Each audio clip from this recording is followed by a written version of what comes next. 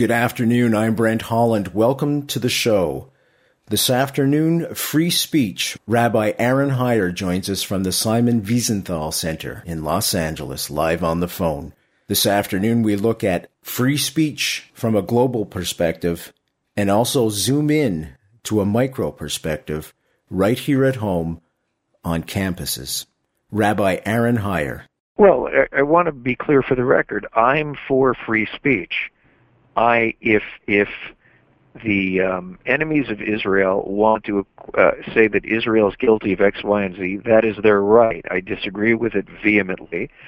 Sometimes I believe they cross the line, but free speech is a sacred right and an inalienable right in this country with very few restrictions. Free speech should be about the free exchange of ideas. That is why universities pride themselves in being bastions of free speech. The moment free speech degrades to that of the Wild West, where nobody can get a word in, it's the university no longer is predicated upon those tenets of free speech. Let's think about why free speech is in place. It's certainly, in many people's opinion, not so that speech degrades into free-for-all. This afternoon, a fundamental right, free speech. Rabbi Aaron Heyer joins us right now on Brent Holland.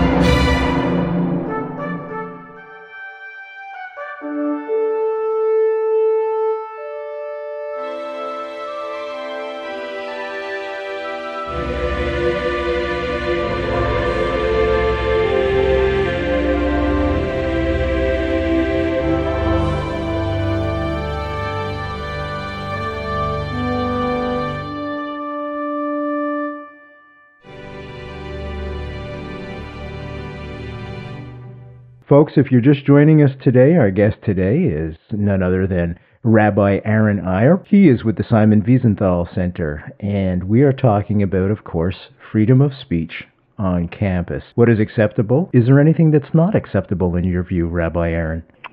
Well, I feel that, let me begin by speaking about the positive, about how important free speech is. Is that okay if I begin with that? Absolutely, sir. What I feel is happening now, and it's very ironic, those who test the limits of free speech, those who hate Israel, those who are very critical of often of Jewish speakers and Jewish programs, they are exercising a full spectrum, full range of the spectrum when it comes to free speech. Israel Apartheid Week, for example, is rolled out on so many different campuses. They are even, many times they slant the truth, distort it to the extent that you have to thank the fact that we're all living in America where everyone has the right to free speech. So I find it so ironic that those who live under the protection umbrella of free speech are shutting down pro-Israel and pro-Jewish free speech. That is the great irony present here. How are they doing that, sir? Case after case of Israeli ambassadors, of consul generals, or those with a pro-Israeli view being invited by campuses, whether it's Oxford, Manchester, San Jose State University, University of California, Irvine, and there are people in the crowd who obstruct the speech. Let's go into Irvine right away, sir. Okay. Because that's a recent one, and that's prominent in the news, and let's discuss that. Folks, if you're just joining us, Rabbi Aaron Heyer is our guest today, of course, from the Simon Wiesenthal Center in Los Angeles. He's on the phone live with us this afternoon. Information on Simon Wiesenthal can be found at the www.brenthollandshow.com website. Just click on the rabbi's picture right there. That'll take you to the Simon Wiesenthal Center right online.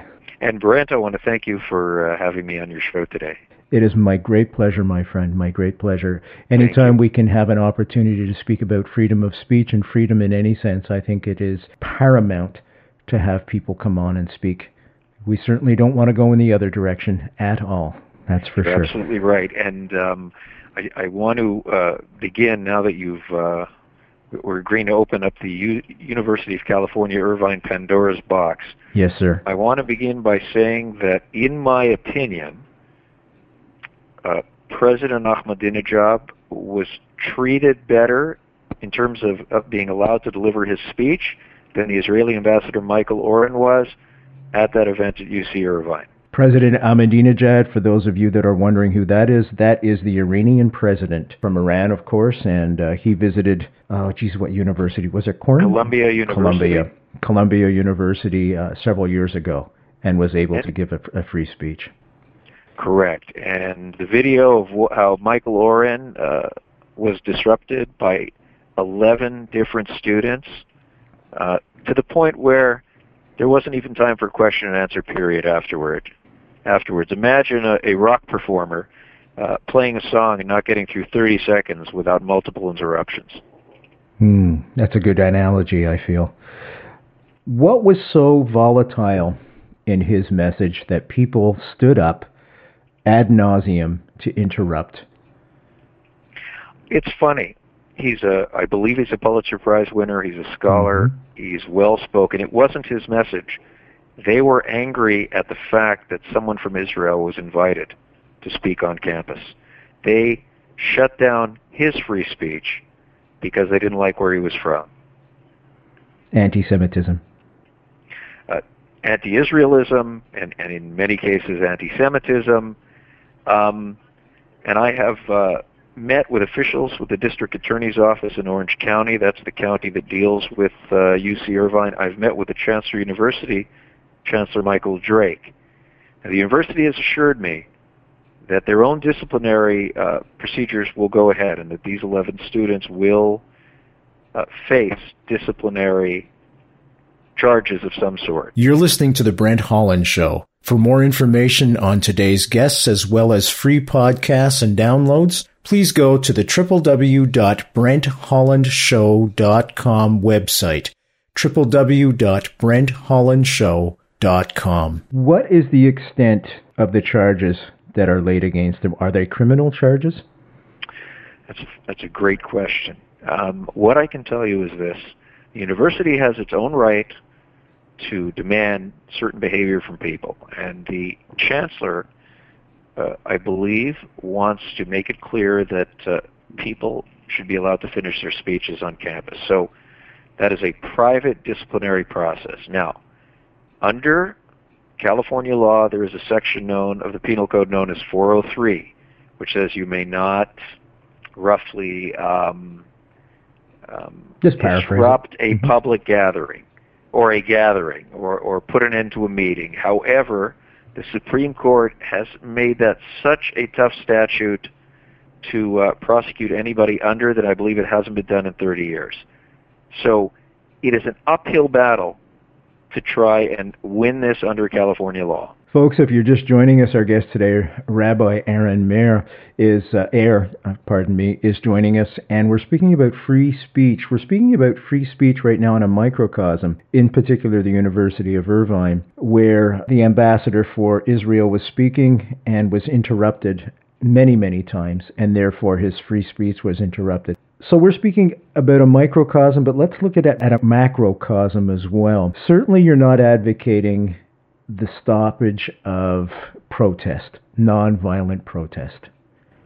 No. Actually, I'm working with investigators hopefully towards creating a policy.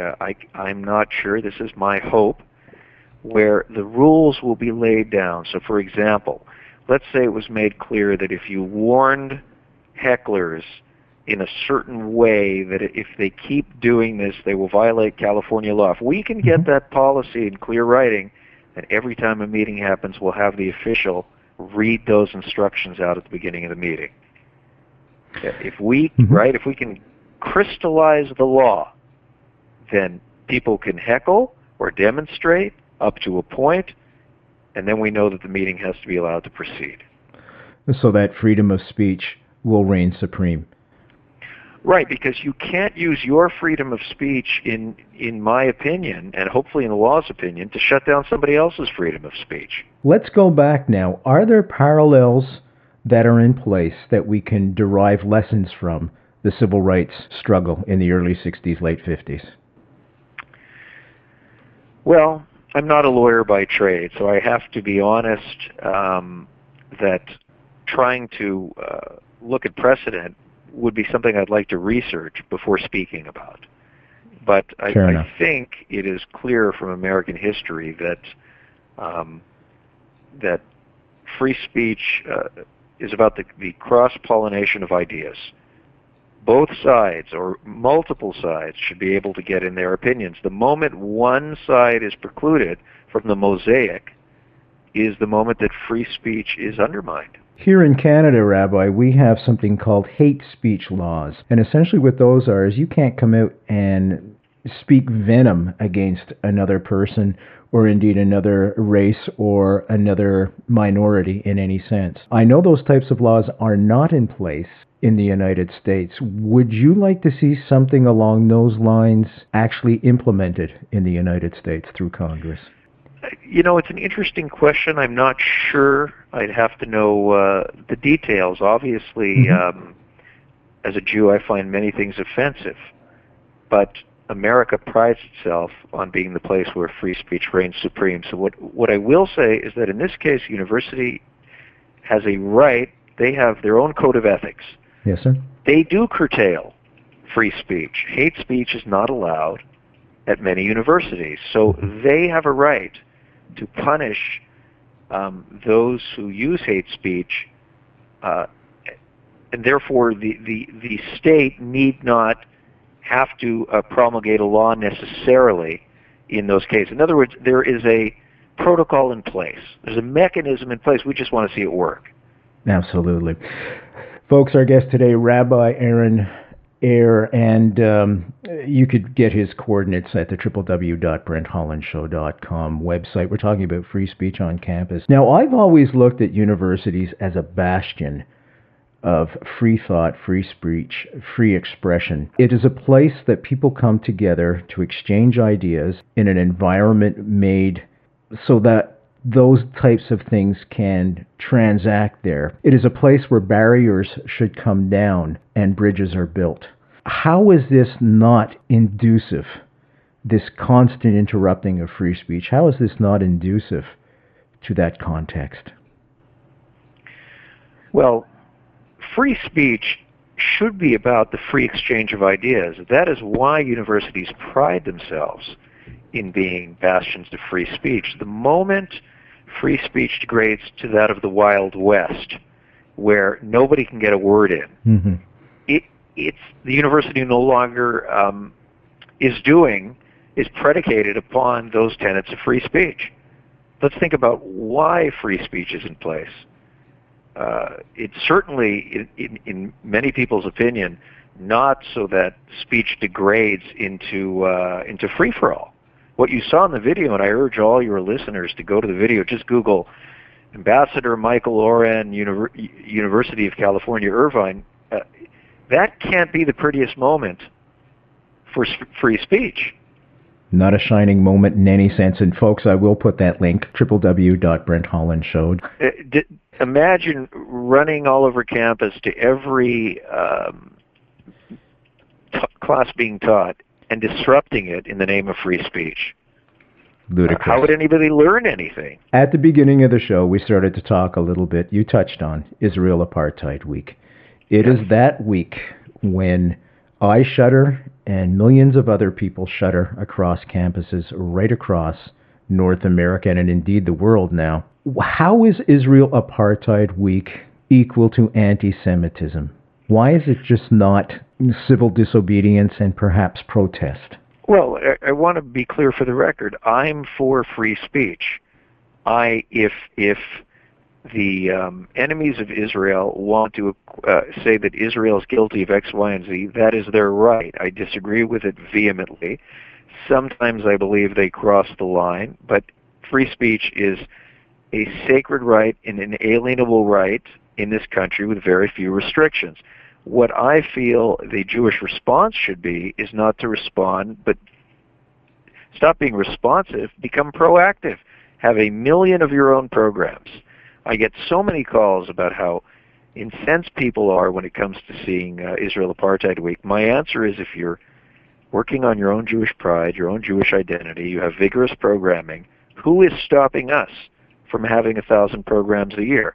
So I'm not sure there is much to do when other people exercise their free speech, even when they're distorting the truth. If somebody, says Israel's an apartheid country, Jimmy Carter, that's his right under American law. That's right. Even if I disagree with him. The answer is to write 20 books that are better than his book, telling the truth. I like the proactive approach. You're listening to The Brent Holland Show. For more information on today's guests, as well as free podcasts and downloads, please go to the www.brenthollandshow.com website, www.brenthollandshow.com. And folks, it's not only about Jewish versus the rest of the world. I don't like what I'm seeing in the world right now. I haven't liked it for years. Seeing anti-Semitism on the rise.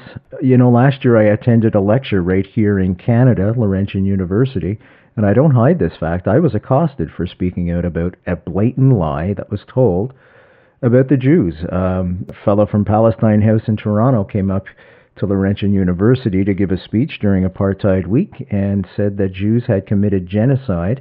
When I asked him point blank if he supported the targeting of women and children in Israel, he said, yes, resistance. This nonsense has to stop. And I commend you. Thank you, sir. I want to tell your listeners, yes, sir, that the reason what the promoters of the Israel Apartheid Wall don't want you to know is that there is basically very few human rights in the countries they represent. If you look at countries in the Middle East other than Israel, terrible record on women's rights, freedom of religion. Try going to Saudi Arabia and finding a church or a synagogue. Impossible. I want to know when the next gay pride parade is coming to Mecca. There is simply, they have a zero when it comes to human rights. Israel is clearly much more of a democracy than they are. And that's what they don't want you to know. They're hiding behind their programming, but they're not telling you the truth. They're not telling you the truth at all. No. You're listening to The Brent Holland Show. For more information on today's guests, as well as free podcasts and downloads, please go to the www.brenthollandshow.com website, www.brenthollandshow.com. Do you feel that there are any criticisms of Israel during Apartheid Week that are legitimate? And can we discuss those if there are any? Every Jew is a critic of Israel and has a right to be. Israel is a democracy and everybody has a different opinion. I think there are, it's a complicated matter, and I think everyone wants peace. Everyone wants, I believe, a two-state solution. That's the only one that's going to work. Yes, sir. And yes, Israel can always be doing things a little bit better, but let's put it in context compared to the egregious offenses of those countries around her. I mean, if I urge everyone to study the history of the Middle East, read Righteous Victims by historian Benny Morris. The Palestinians and the Arab world have had chance after chance after chance to try and create a better life for themselves and have refused to do so. There has been an uninterrupted Jewish presence in Israel since 1200 BCE, definitely before there were any Palestinians on the horizon. So people need to get the right books and study history and see the shenanigans in the Israel Apartheid Week. See behind the what they want you to see, and see the real shenanigans that are at the basis of their programming. You touched on a very important part. It's imperative to make the correct decisions, and the only way to do that is through education. Do your own studying. Question everything. Everything. Read as much as you can on the subject. Absorb it, and then make your own decision based on your own knowledge. Just don't take verbatim what is being thrown at you on campuses as the gospel. Exactly. Stick to good textbooks. Find out about the human rights records of the countries in the Middle East. And I agree with you. Go on the internet. Get Lots of places.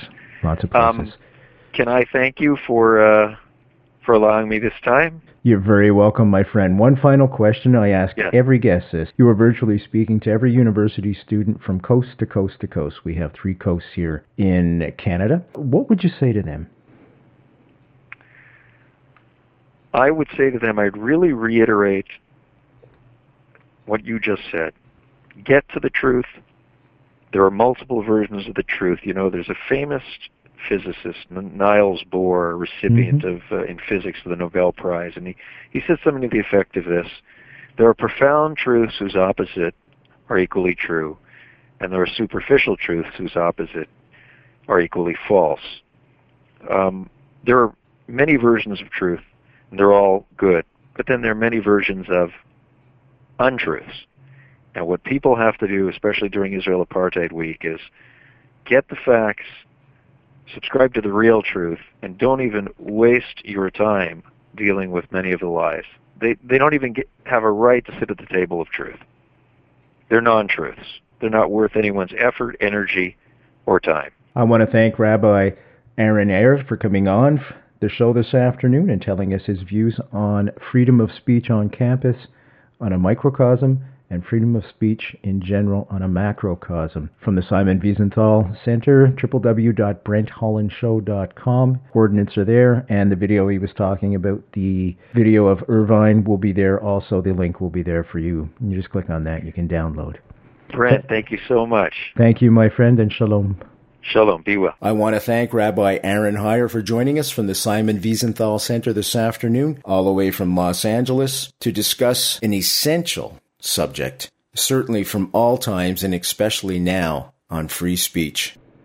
Coming up on future shows of Brent Holland, Tom Lipscomb joins us. Tom Lipscomb went down to Bolivia a short time after Che Guevara was murdered and executed, and brought back with him not only Che Guevara's personal diaries, but an incredible tale of intrigue that should be made into a feature film. So I arrive in La Paz, Bolivia, and Che Guevara was killed, executed in like October. Supposedly, the Bolivian government had captured the diaries of Che Guevara and a bunch of his various revolutionaries. I didn't have, which is suitcases full of money to bribe people. Saul gave me a credit card with a very low limit on it, said, go down and see what you could do. Well, La Paz became the party town of the Western world because we had all these hotshots getting together in the way all media circuses are the same. You all get together in the same bars and swap rumors of what minister so-and-so said to who and who's on the inside. And I was staying in this hotel, and out my window was this huge volcano in the Andes called Illimani. So that's kind of how it went until I met with the president, Barrientos, who was a pretty smart guy. And I said to him, I said, that was very interesting what you did with Guevara. He said, what do you mean? I said, you shot him. He said, well, I gather the people up there executed him. I said, yeah, you had him shot so that he couldn't become a show trial and do you more damage as a living guy in your jail than he could do as a corpse. As a martyr. As a martyr. And I said, and I'll bet there's one person in the world who thanks you for it. And he said, who? And he's smoking a cigar. I said, Fidel Castro. Yeah. You're listening to The Brent Holland Show. For more information on today's guests, as well as free podcasts and downloads, please go to the www.brenthollandshow.com website, www.brenthollandshow.com. Another future show on The Brent Holland Show, Theo Fleury joins us. Theo Fleury, of course, lived every Canadian kid's dream, Grew up in a small town, hockey was his way out, made it to the top of the NHL, had an exceptional career, captain of the Calgary Flames, gold medal winner for Team Canada at the Olympics, but there was a darker side, a side to Theo Fleury that he wanted to keep hidden, a side of sexual abuse, substance abuse, and self-abuse. First, I want to talk about that day with the gun and the bullet. Well, I don't really remember, going to the pawn shop, but I do remember that moment of truth when I had the gun loaded and the barrel in my mouth, that was the moment of truth. And seconds before I was getting ready to pull the trigger, something clicked in my head that said, "You've never quit anything in your life. Why are you doing this now?" Also coming up on the Brent Holland Show, David Suzuki and a story of his early childhood that many of you may not be aware of. And World War II happened. And suddenly, my mother and father, who were born and raised in Canada, had never been to Japan, were treated as enemy aliens. Under the War Measures Act, we were selected only because we were racially distinct. This didn't happen with the Germans or the Italians, who were born in Canada, only the Japanese. We were then deprived of all rights, thrown into camps. Our possessions were basically taken over and then ultimately sold for next to nothing. And the money that was obtained was used to pay for our maintenance in the camps. So for my mother and father, who were in their early 30s, this was absolutely shattering because they were Canadians. Mm-hmm. They knew no other country had suddenly said, "You have no rights," and moved us into camps. Was a very, very bitter pill for them. When the war came to an end, British Columbia said, "We don't want any more Japs in this province." And so they gave us two choices. Give up your citizenship and we'll give you a one-way ticket to Japan, or get out of British Columbia. Just to let folks know, our email address, BrentHollandShow@gmail.com. BrentHollandShow@gmail.com. I will read all the emails and will respond. Thank you all for listening. I'm Brent Holland. See you next time.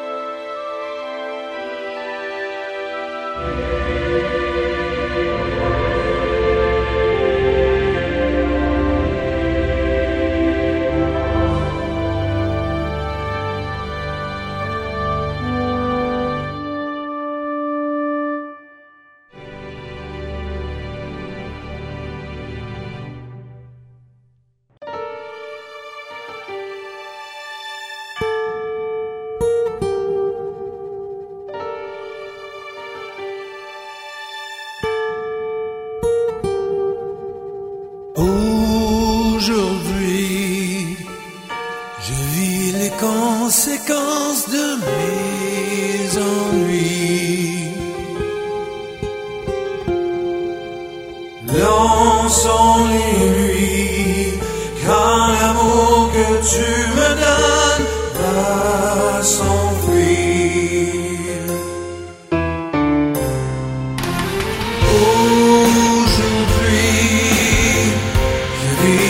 Conséquences de mes ennuis.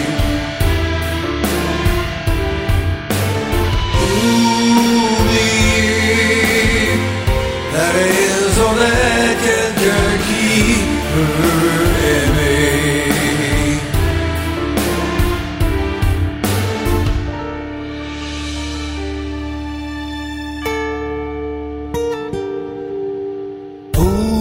Aujourd'hui, je vis les conséquences de mes ennuis.